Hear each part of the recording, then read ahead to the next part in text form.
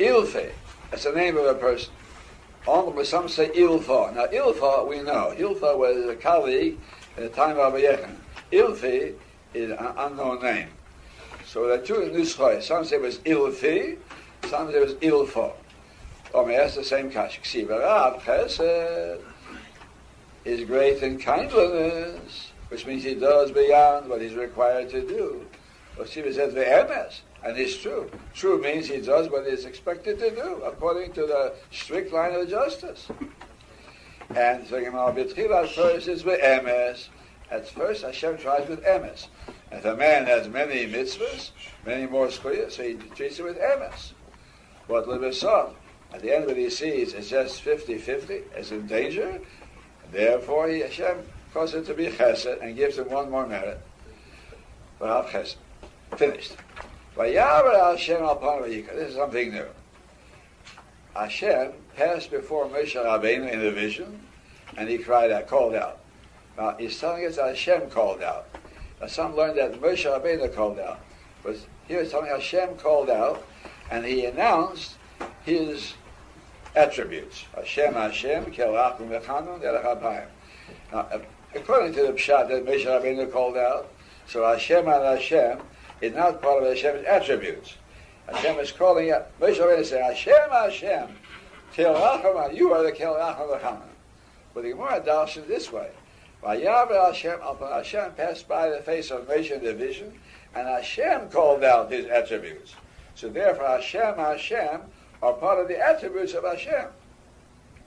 And now he tells us, Hashem, and first he tells us, because if the pasuk wouldn't have been written, it wouldn't be possible to say it, because it's anthropomorphism. It's expression of Hashem as if it were a human being. Malan made the teaching is Hashem put on a talis like a Shliach Tzibur.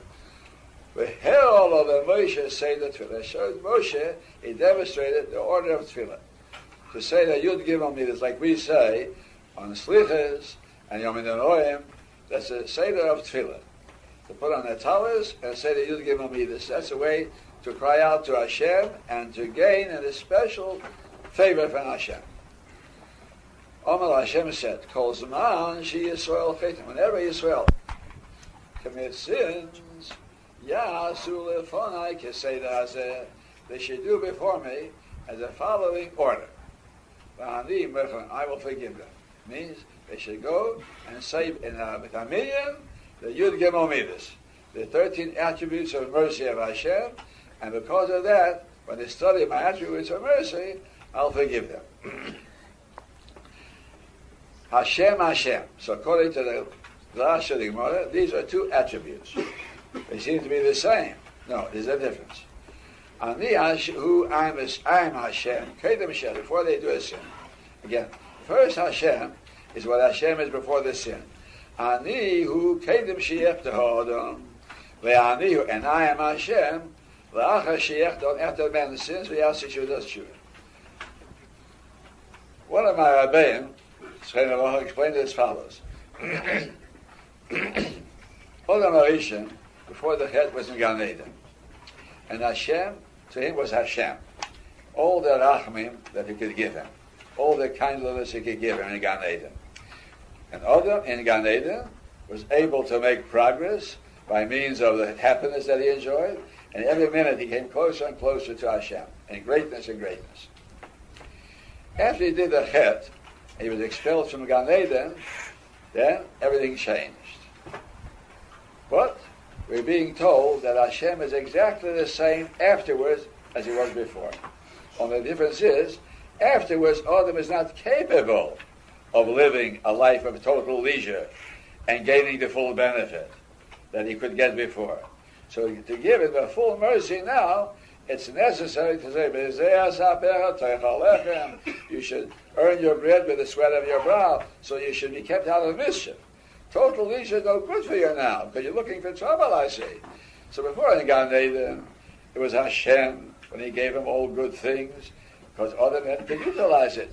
After the chet, it was better for a man to be busy. It's the same Hashem, however. But HaKadosh Baruch Hu wants him to benefit as much as possible. But he's not capable of the same form of existence as before. So therefore, a man does a chet and does tshuva, many times he's not restored to his previous state.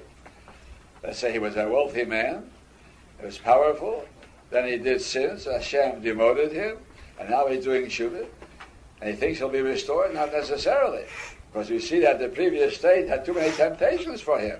He's better off now in his poverty, and it's easier for him to be a tzaddik.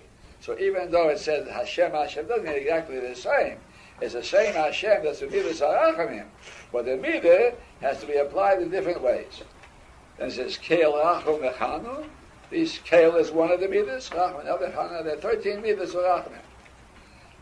Now he doesn't explain anymore. The rest he doesn't explain. Only the first two he explains. There's a covenant that's made for the Yud Gimel Midas. Sheina Chayzes Reikam, they won't come back empty-handed. When Jews have a minyan and say the 13 midas, HaKadosh Baruch Hu promises it'll have some effect. Of course, the more you put into it, the more you get out of it. But it always will have some effect. Shenema, Hinei Onecha Keres Bris. All they're making a covenant, and then Hashem showed them 13 midas. And that's why we emphasize so much on the tiny tzibur, Asher Asabei Shuv and the Slichas, we always repeat again and again the 13 midas because of this covenant. Say that aside.